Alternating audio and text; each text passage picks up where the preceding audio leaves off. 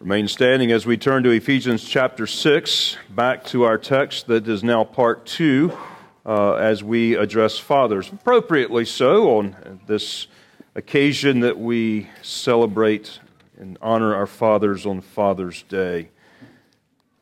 Though it wasn't planned that way, it happens to fall providentially and gloriously on that day. And so we now turn our attention to a very significant part of the vision of Heritage and of Christ Church, a vision for fathers as covenant heads of their households. Ephesians 6 verse 4 says, "And you fathers, do not provoke your children to wrath, but bring them up in the training and admonition of the Lord." Let's pray. Our gracious Father, as we take a survey and we look across our own congregation and how you have blessed families here with fathers. There are many fathers among us here today. And we are thankful for godly fathers, for even of our own sons who will become those godly fathers. We are grateful for your work of grace, for the covenant promises given to us and to our children. And we pray that the Spirit would fall upon the preaching of your message now and upon your messenger and fill this place with your presence, that we might hear the oracles of God, our Father, speaking to us in our hearts, training our conscience, speaking to our minds, renewing our entirety of our being. Lord, we ask that you would protect us from the evil one who would seek to destroy this time of listening and fortitude, a time of growing in character, a time of discipline of our minds and of our hearts, a time of training us up in righteousness. We pray that you would drive away from us all the oppression of the enemy, all those thoughts that would rise up against Christ and His desires for us at this time, the distractions that would lead us away from the truth. We pray that your Spirit would take command of our time, of our minds, and of our hearts here this day. Take command of our spirits, that we would be focused upon you. And as our psalm even of this morning read, our heart is fixed, O God, our heart is fixed upon you. So may it be in this hour, we pray, in Jesus' name. Amen. You may be seated.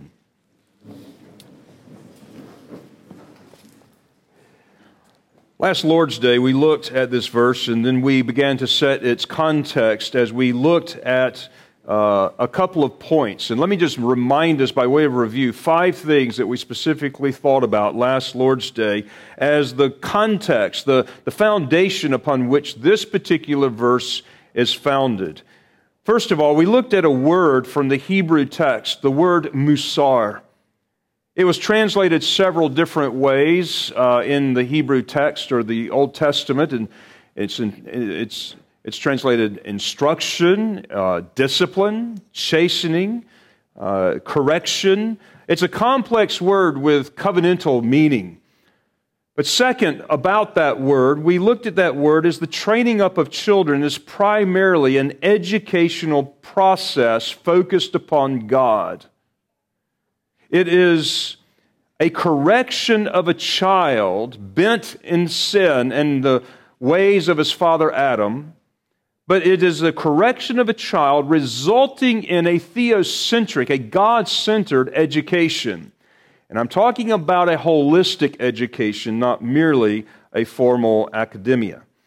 The third thing about this word musar is that while the process involves unpleasantries, it is primarily a positive word and not a negative word. So while it's translated discipline and chasten and correction and some of those words that have kind of a negative connotation, we are not to receive it that way or embrace it that way. God puts this out for us in a very positive way, and He wants us to know it is who He chastens are those He loves.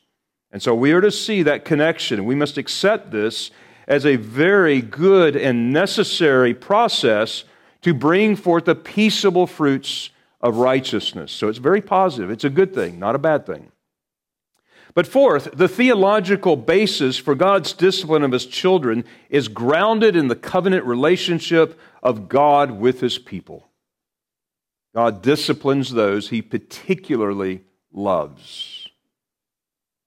It's not a punitive punishment. It's not retribution. It is not justice when He chastens His children. But it is training up in righteousness. Number 5, there is a direct connection between the Musar relationship that God has with His people and a Christian father to his children. As a father musars his son, so the Lord His people. A Christian father bears the image of his covenant God, and as such, he stands in a parallel relationship over his children, chastening and correcting and instructing and providing for them, which are expressions of an interpersonal relationship of covenant love. The Old Testament provides the foundational teaching and the covenantal understanding to a father in the training of his children with Musar. Now, with that understanding, we now come back to our text, and we will unpack our text because it builds upon that and it explores it and expands it in the new covenant, in the mission that God has given the church. So this morning I would like for us to consider the raising up of our children in the way that the Bible here exhorts us in Ephesians 6:4 as one of the most important activities that we as fathers can do for the kingdom of God in our mission in the world. And while it is addressed to fathers, the mothers and wives are a very important part of this. But there's a reason why it's addressed to fathers and not mothers, which we'll come to in a moment. But this is the most important thing that we as parents will do. Changing of the world for Christ begins here. It's sad to hear in days past that a lot of our missionary fathers did not understand this principle. And they would abandon their personal raising of their own children in order to evangelize the world. But the long-term change in the world, the way you really turn the world upside down for Christ, is having your children with you as you go and evangelize the world for Christ. Raising them up in the very culture that you desire for them to continue long after you are gone. The greatest thing we can do for the world is to have our children, and to have children, and to have lots of children, and raise them to love the Lord and to serve Him faithfully. Lots of children. And to train them, not just have lots of children, but lots of children, and to train them to love and serve the Lord all the days of their lives, and teach them to do the same. To do that, we have to heed the biblical instruction in this little verse, which is first addressed to fathers. That's very important. The very first thing it says is, "And you fathers." In fact, that address in a nutshell is the entire theology of Musar that we looked at last Lord's Day. Fathers. Musar, the covenant relationship and the representative of your household. It does not exclude mothers. It does not exclude wives from this process. But it is bearing the responsibility squarely upon the shoulders of the fathers. It's the father's responsibility. He stands as the covenant head of his home. He is responsible for everything that goes on in his household. He's responsible for every one of the sins of his children and of his wife. By the way, I did not say guilty of those sins. He is responsible for them. And like Job, who would then offer sacrifices daily for the sake of his children, for the sake of his family who may have sinned. And so we as fathers need to confess the sins of our family and our children before the Lord, because we are the covenant head and responsible party of our families. So the fathers must be the one that takes the initiative. The fathers set the course. The fathers lead the spiritual way. The fathers direct the way for his children's upbringing. It is the father that provides the leadership to ensure his children are raised for the Lord's work.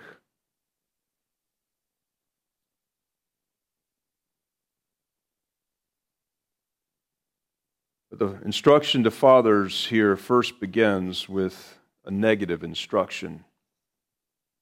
Fathers, do not provoke your children to wrath. That's the negative part. It's a negative command not to provoke the children to wrath, and don't make them unnecessarily angry or frustrated in the process of your training them up.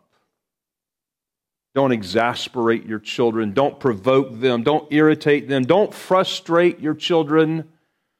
Now, your children may become frustrated with you when you have righteously done what is necessary, but fathers, do not unnecessarily frustrate them. Don't overload your children with an abundance of commands that they have trouble in their obedience of the preceding context. As the covenant head of your family, you want the child to respond to God favorably. And God, our Father, is not a tyrant. He is not a drill sergeant. He is not a cruel dictator.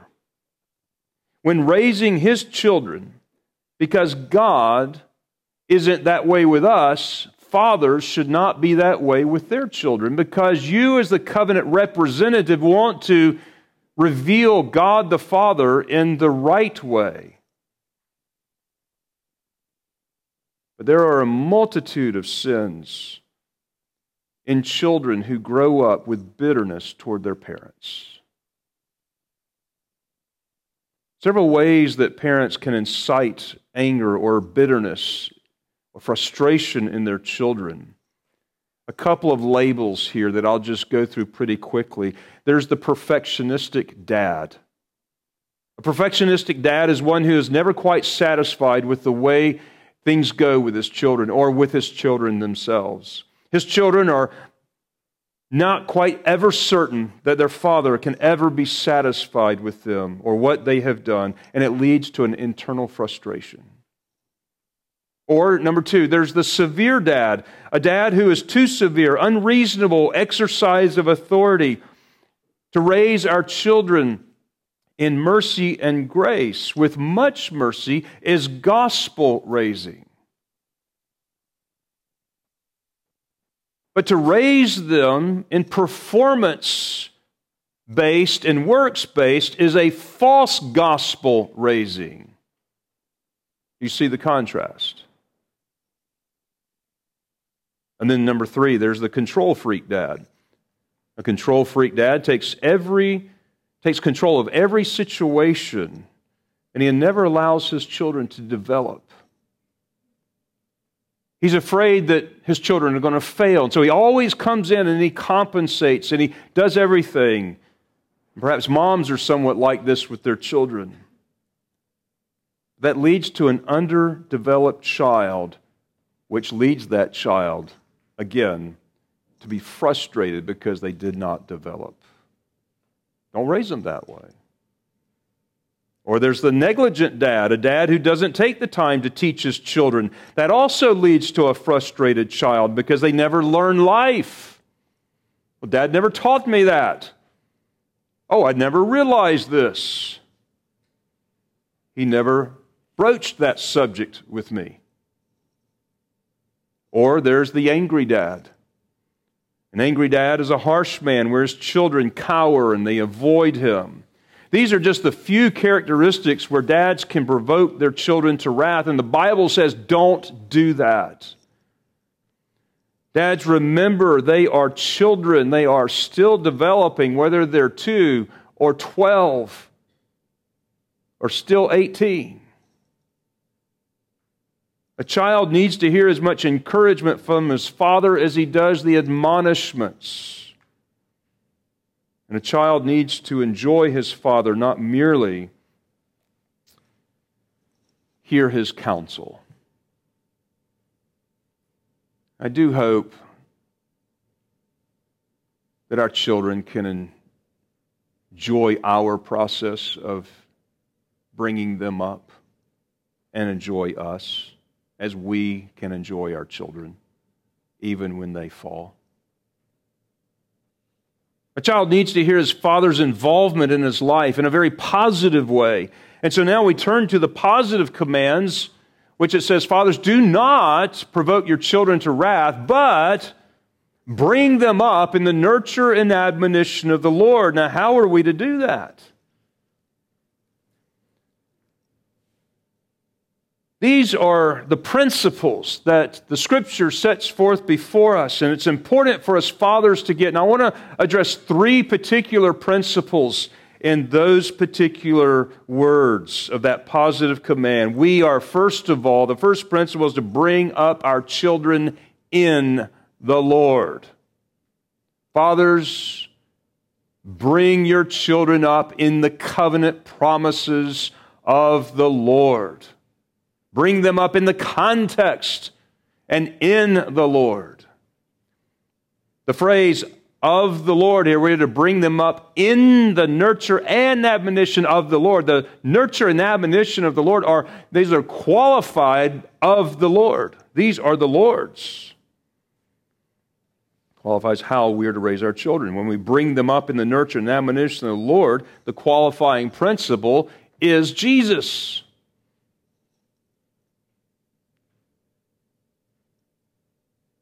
It means, fathers, that when we bring up our children, it means that we are to raise up our children in the faith. Generally, I see three ways in which Christian fathers raise their children. Christian fathers raise their children. First of all, some Christian fathers raise their children up in fear. Fear is the governing influence in the father that controls how he thinks about and how he raises his children. He's always in protective mode. That can be very true of mothers as well. It does not say raise up your children in the fear of all the things that happen, of all that you're afraid that will occur. Rather, in the fear of God. In the Lord. So some fathers raise their children up in fear. Second, some fathers raise their children up in presumption. They assume everything's going to turn out okay with their covenant children, so they do very little in the way of proactive, godly training in their children's lives. When they're young, they might direct their ethical behavior in such a way that is not much different than any other person. But as they grow older, they do little proactive, godly training in their children. And that's presumptuous. This is a lazy, negligent, and truly an unbelieving manner that some Christian fathers have. They don't have a faith vision, but rather are presumptuous with God for their children. But third, some Christian fathers raise them in faith. Both fear and presumptuous raising is faithless. But raising our children up in the nurture and admonition of the Lord requires faith.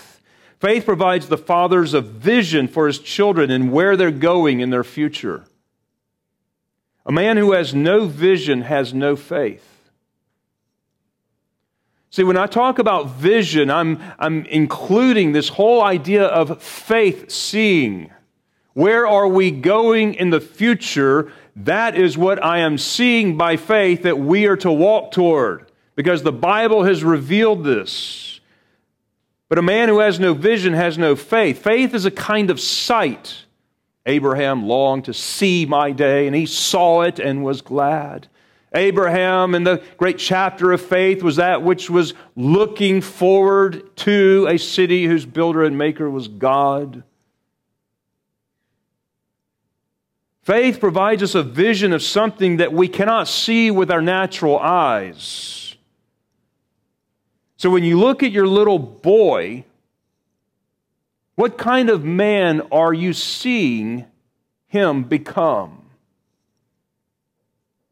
What does the Bible say about little boys and little girls, and what kind of godly men and godly covenant women that they should be? That's your vision. And when we first look at our little boy, we should first see a man that he will become. And then we act to train that little boy to become that man that God wants him to be. That is faith training. That is in the Lord.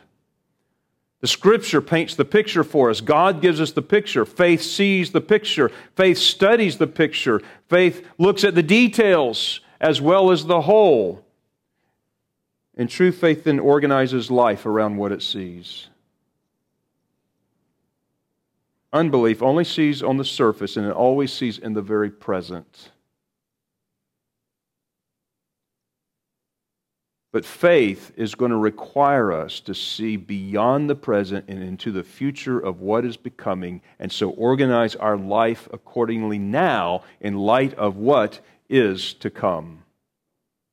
That's faith seeing. Remember the 10 spies that went in to spy out the land, and they saw giants, and they saw fortified cities and people that were stronger than they were, and all they could see is an enemy that was overwhelming and strong, and the 10 spies already were defeated. And they did not listen to what God says, I will go before you and I will fight for you. They said, the land I'm taking you to is a land fortified, but it is also a land flowing with milk and honey. And that's how God presented it. He said, it's a land flowing with milk and honey. This is the land I'm giving you. I promised to Abraham, I delivered you out of Egypt with mighty powers. Now go in and inherit the land. And all the 10 spies could see, yeah, we acknowledge that it's got these grapes and the land is a great land. But all they could see is defeat. But Caleb and Joshua saw God's blessing. They saw what God had told them. They saw the land flowing with milk and honey, and they were able to see through the battles and through the problems and through the trials and through the tribulations to see the inheritance that God had promised them, and therefore they could organize their life and their spirit in such a way that they could then be obedient today in what God has promised for tomorrow. That's faith seeing. That's vision. That's biblical vision.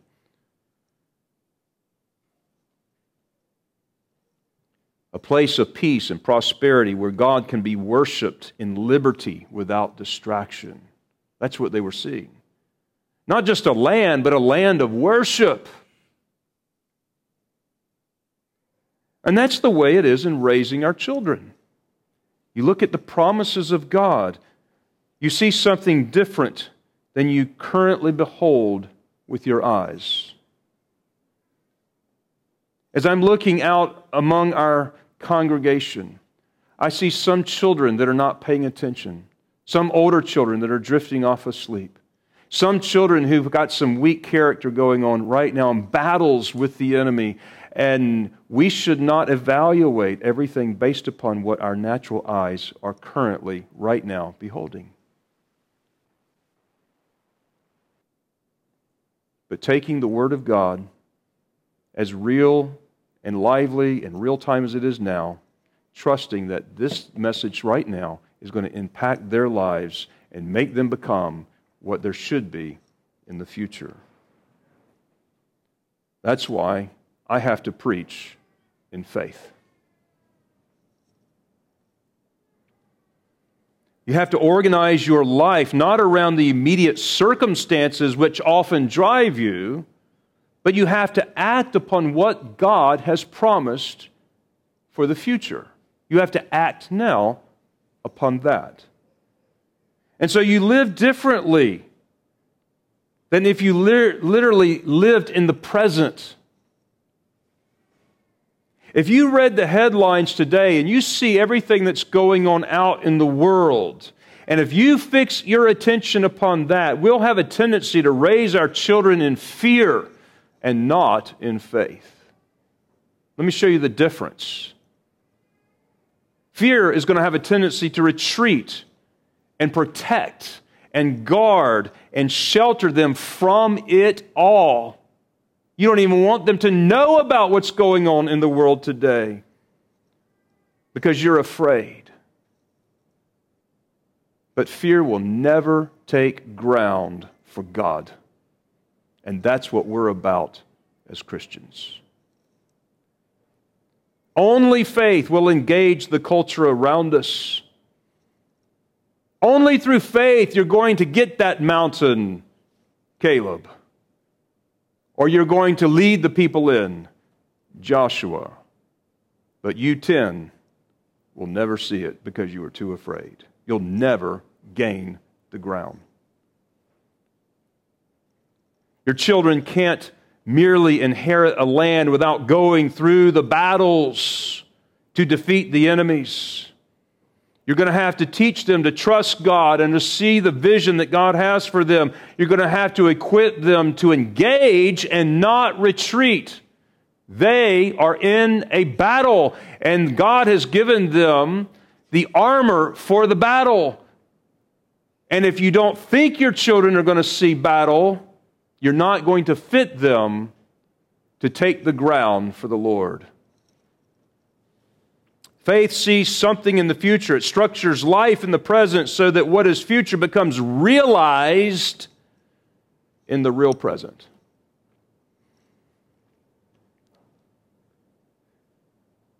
Just remember, the object of your faith in this is not the child, but it is God. Our faith must rest upon the promises of God for our children. And that's the way you want them to raise their children. So a father needs to raise his children up seeing what God is doing in their future, not what the child is now, but seeing what the child is becoming by the grace of God, and so ordering life around that vision.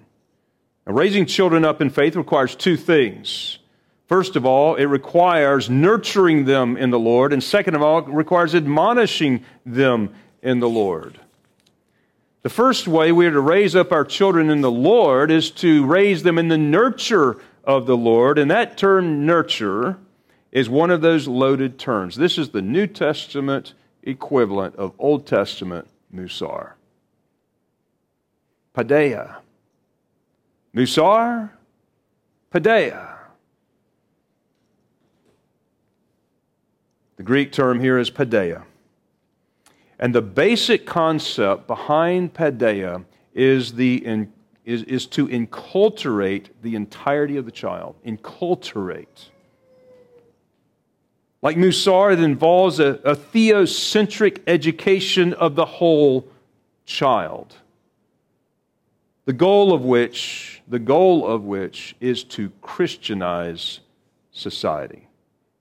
You want to see how to stop the looting and the protest? You raise your child up in the Lord. That's how that is overturned. There's direct connection.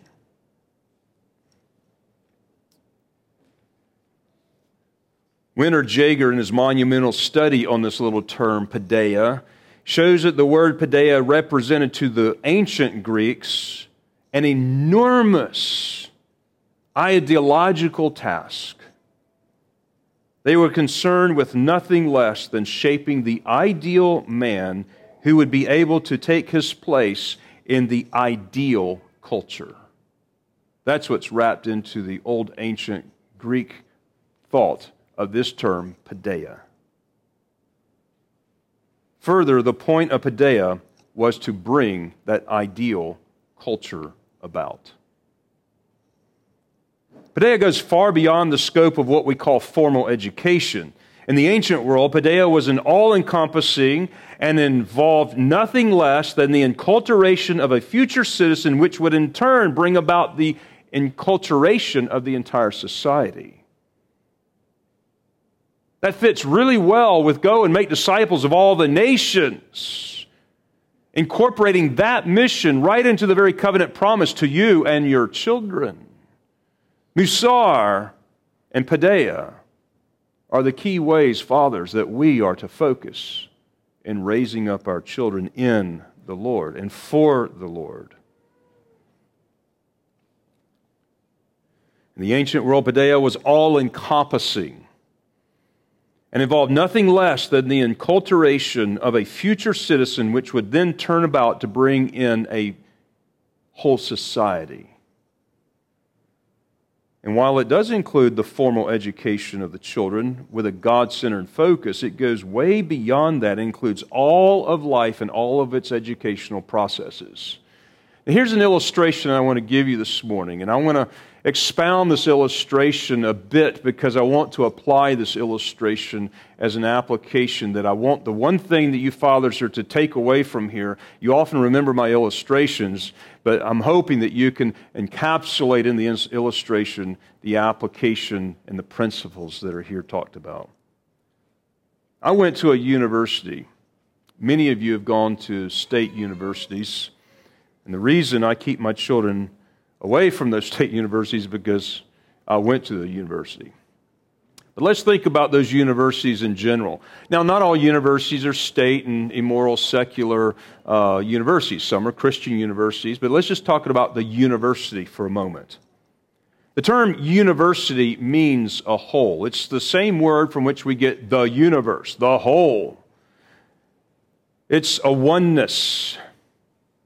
And the general meaning from the Latin word from which the term university is derived means a number of persons associated into one body, one society, or one community. It has a universe, one worldness, okay? A society that has a one mind, a society that has one body, a society that has one spirit, body, soul, and spirit. One. That's the university. It's a one world. It is literally a microcosm of the world. That's the university. Modern day universities train students with this one worldness. The university is a little world. In fact, oftentimes universities, and most oftentimes universities, will have their own police departments. Many of them have their own hospitals.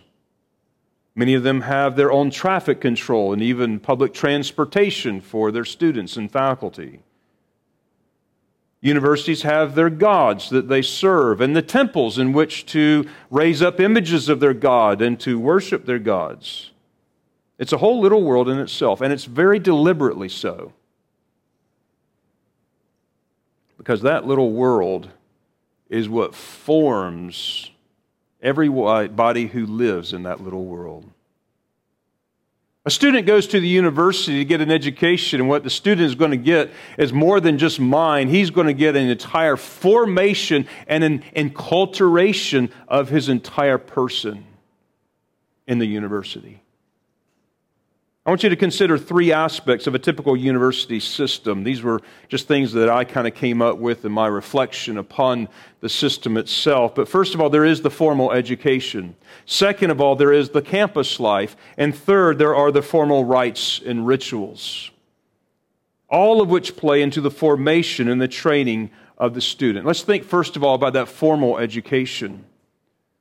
Well, this is what the student thinks he's enrolling in to begin with, is to get a formal education. Well, not all students. Some students are actually enrolling into the university to become more a part of the ritual, of which will then yield them just a degree.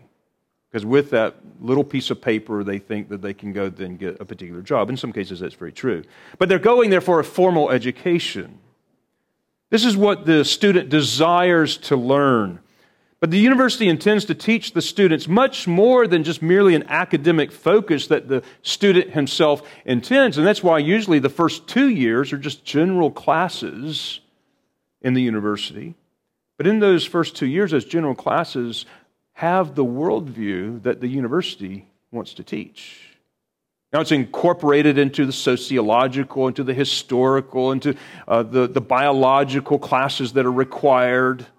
Yes. But then finally the student gets to the field of study. But often in these earlier years, it's the mind of the university that's indoctrinated into the students. In the state university system, the mind of that university often is filled with liberalism and agendas, which moves from toleration to acceptance to embrace. That happens all in a very short amount of time, but it happens because the entirety of that student is being addressed. The formal education is also where the student learns his field of study, but always with the worldview of the university and never apart from that worldview. This is the place where research papers are written and academic conferences are being conducted, and there is study, and there's schedules, and there's tests, and there's papers to write, and books to read, all with a particular curriculum in that formal study. Well, the second part of a university system also includes the rituals and the rites of that particular university. You have student initiation and orientation to the university life as soon as you check in with the office of the registrar. They're going to walk you through what it looks like to be a student at our university. But then there's also, at the end of your time, there's going to be graduation. And with graduations, there's caps and gowns and regalia. We're not the only ones that wear a robe. All that's a part of the ritual and the rites of the university. There's liturgies going on here. Why? Because there's a formative process and enculturation that necessarily happens, even quite unaware that the student is having all of this going on upon him. He just thought he went to study engineering.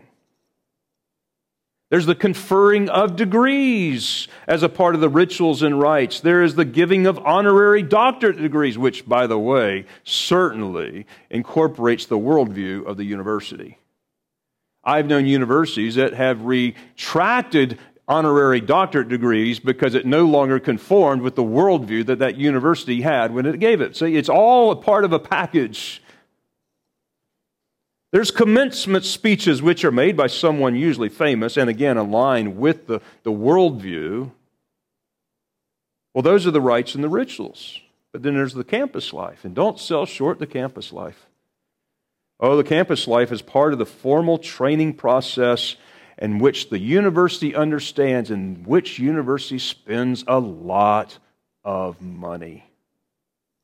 The entire sporting parts of the university, right? All of this comes into play in the formation and the shape of who that person is going to leave that university. We don't just leave college thinking about our engineering and art degrees. We leave college thinking about Auburn University and the Florida Gators and Alabama and the Roll Tide and all of the things that come along with the life.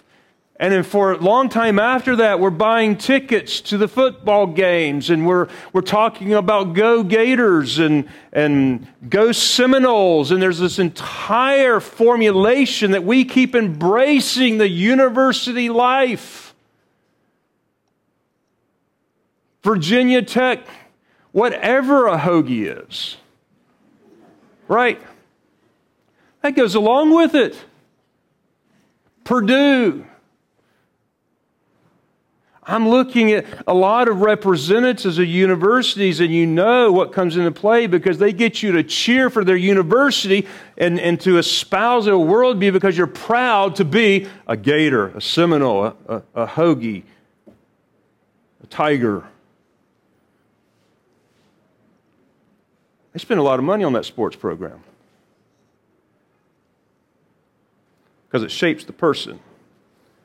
Oh, there's football games, there's the homecoming events, all of the attendance circumstances, there's the band, there's the cheerleaders, there's the away games, right? Then there are the fraternities and the sororities, which become the little micro-societies within the society. There's initiation and the hazing week, right, that goes on. Then there are those microcultures of those fraternities and sororities. You have intramural football among the students and ultimate frisbee and other recreational activities that are fostered. There's the way you get around campus. Even a simple way of going to the dining hall is not benign in the university setting. We walk in Trinity College in Cambridge. The first time I went over there, I had to go see this dining hall, which was this double hammer beam, timber frame, beautiful structure that dates back into the medieval times. And we're in the dining hall, and I'm looking at the menu for the students of the week. And on Monday, it gives this formal French cuisine of something paired with this wine and this wine. And Tuesday and Wednesday. And I'm thinking, wow, these students have quite a palate, and they have this whole dining experience. I actually have spoken with a Cambridge University grad, and I talked to him about all of this. He goes, yeah. He says, when you're in your field of focus and study, that dining hall experience becomes a really critical part of your campus life. I am so focused in my latter years of my grad work there that you stop and you go and you have this structured meal with all of your fellow students in different fields and disciplines, and we have such a camaraderie of a deep discussion that goes on around the table in the university. It doesn't happen in many other places, and that's one of the things I heard a student say he misses the most are the dining hall experiences. Well, there's those structure times, there's the schedule, there's the evening activities, there's the library study sessions, there's the coffee shops and the late night study groups with your friends. Often on state universities, there are student lobbying. I remember seeing that. For those who have been on those kind of campuses, there's student lobbying. By the way, the university encourages lobbying and protest. Why? Because they're the ones who's training the guys out there to know how to do that by allowing it in here. And so you see oftentimes what's going on. When a student has a cause, he'll lobby on the campus, and more often than not, everybody's for him. And that's why you see oftentimes the promotion of the things in the world started in the university.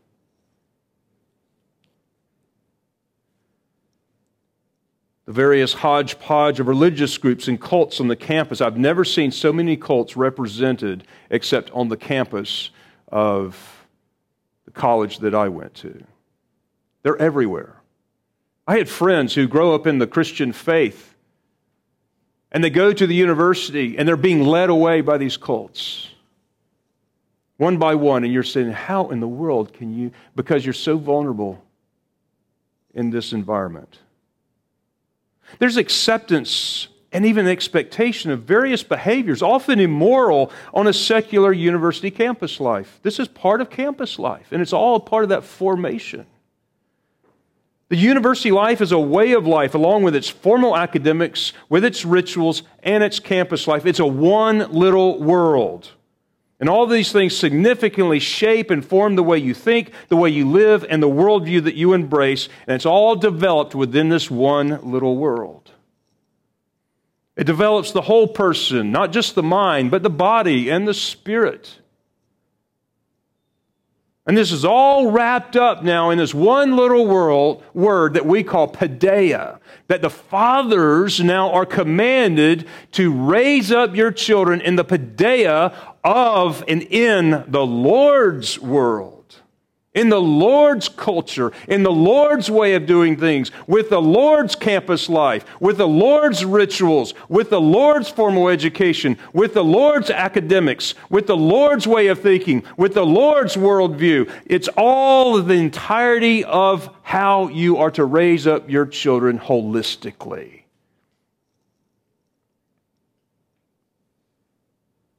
It's the entire enculturation of your child in the Lord. Fathers, you need to think about your home and your church life here as your personal university for your children. Christian education, this paideia, in the midst of a fallen society, is the way in which the society around us will be Christianized. Are we going to give our children over to the world's fallen culture, or are we going to so enculturate them that they will influence the world? Those are your only two choices. The Christian education of our children is so closely related to the formation of culture in our society that we cannot neglect this most important aspect of the good works that God has put before us as Christian fathers. The establishment of Christian schooling, used in the most broadest fashion, necessarily entails the establishment of a Christian culture. And when Paul gave this command to fathers, he saw the end in view. It was not a Christian culture in which the church of Ephesus was living, but he was seeing something beyond, and so he gives the vision to the fathers for their children, for the very society in which they were dwelling. And at Heritage, we do have this multi-generational view and approach to the ministry here. And the very first tier of that approach is the Christian paideia of our children, fathers. Well, third, there is this other way, and we'll be very brief on it. It is to not only to nurture them up in the Lord, but it is to admonish them in the Lord. And that word admonish is the word nouthesio. It's the word from which you might have heard nouthetic counseling. The word nouthetic means to admonish or to exhort. It is this idea of ethical and corrective kind of instruction. It assumes that children will need to be corrected and admonished and exhorted. In fact, the Bible actually assumes that we all need that because it says to admonish one another, and that's the very same word here. Bring some correction here. And fathers cannot be negligent in this with their 2-year-olds, with their 4-year-olds, with their 12-year-olds, with their 16-year-olds, and with their 18-year-olds. This word, nouthesia, couples with paideia, in that it includes the entirety, the whole person. And when we consider training up our children in the paideia and nouthesia of the Lord, we are talking about a holistic education that is centered on God and intended to bring forth a Christian society to the glory of God. It's one of the chief good works that God has assigned fathers to do. Now here's the closing application. Fathers. Fathers, you're not only to be the booster rockets of your children, getting them out of the gravitational pull of the world and to launch your children in the life that God has for them, but you are also to be the creator of your family's university. And dads, let me encourage you this morning to hit the reset button.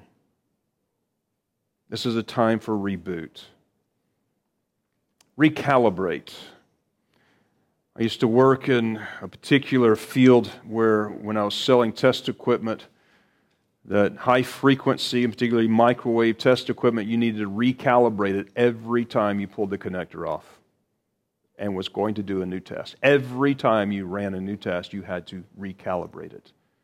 This morning is one of those times of recalibration. We come together for covenant renewal, and this is what we need to do, dads. We need to start everything all over again and recalibrate the university of your household. A few things to think about as you do this. I want you to consider the vision you have for your children. I want you to be faith-seeing. What do your children look like in their future? What do you have them to see? What is it that God would have them to be? Number 2, begin to foster the culture that you want your children to become. What does your university look like to develop the child in a positive and encouraging manner, not one that leads to frustration? Remember, this is a grace-based and not a works or performance-based kind of training. Number 3, spend time discipling your children in the ways of godliness, and you're going to have to teach them, admonish them, correct them. See, just as a minister in the church is called a father of the people, he is given the Word of God that he might be able to teach and to rebuke and to correct, and here's the child training word, and to train up in righteousness in the Lord of those people that God has given, that the man of God may be thoroughly furnished with every good work. That's the Scripture. And dads, you need to think about what this is going to look like biblically in discipling your children. Have you taught them how to repent? Have you taught them how to seek forgiveness? Have you taught them, or are you teaching them how to grant forgiveness and why they need to be merciful with others and not critical? What does pride and humility look like, and how do we humble ourselves before Almighty God and our neighbor? Disciple your children in the ways of godliness. And number 4, consider not merely the biblical teaching, but consider the things you do as a family. If your family is getting spread out, which they tend to do as the children get older and they have other responsibilities and ministries, and consider how to regroup the family for special times for your family university.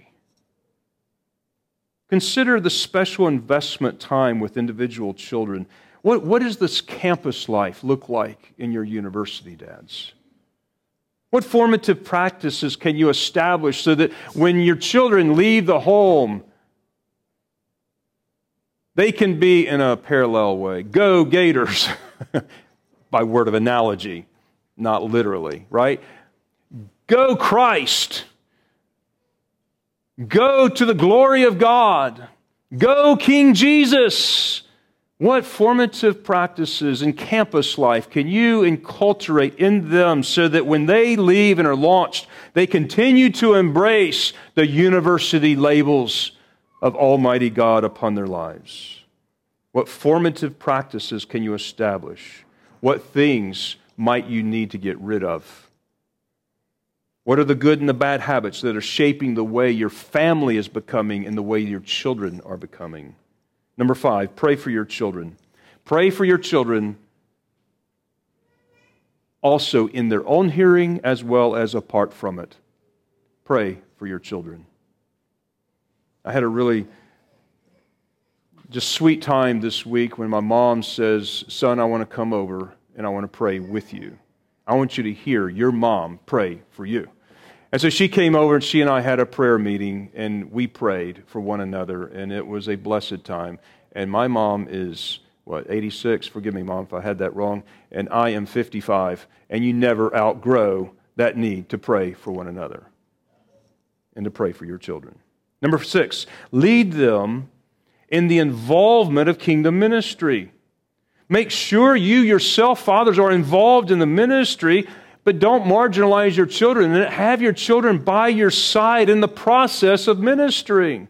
Fathers, you are to bring up your children in the paideia and the nouthesia of the Lord. Musar, paideia. Fathers, this is the way to change the world. And children, please respond to the process because it's a good thing. Our gracious Heavenly Father, as you deal with us as your children, chastening and disciplining us and shaping us by the formal education you give us in the Word, and with Christ by the Spirit, showing us who you are and what great things you have done. The natural revelation all around us that as we study the works of God, we become so much more in awe of your wonders. And yet you also give us the campus life of the community and society in the church to enjoy one another's company and to help each other, along with the rituals and the rites of worship. And how thankful we are that we are your children in your universe. And we pray that we would teach and guide our children to embrace what you have set before us in a beautiful way. Give us wisdom, for many of us are falling way short this morning or have neglected or gotten too busy with other things. And we need to recalibrate this morning. So we ask that you would have mercy upon us, fathers, dear Lord. And we pray that as we begin to reset the direction of the university of our households, that our helpmeet would be fully supportive and our children would embrace this which we delight in and desire for the glory of God, not just for today, but for the future and for the world around us. And we pray that you would give us the grace to accomplish these things and be successful, that we, your people of the church, might disciple the nations. In Jesus' name, amen.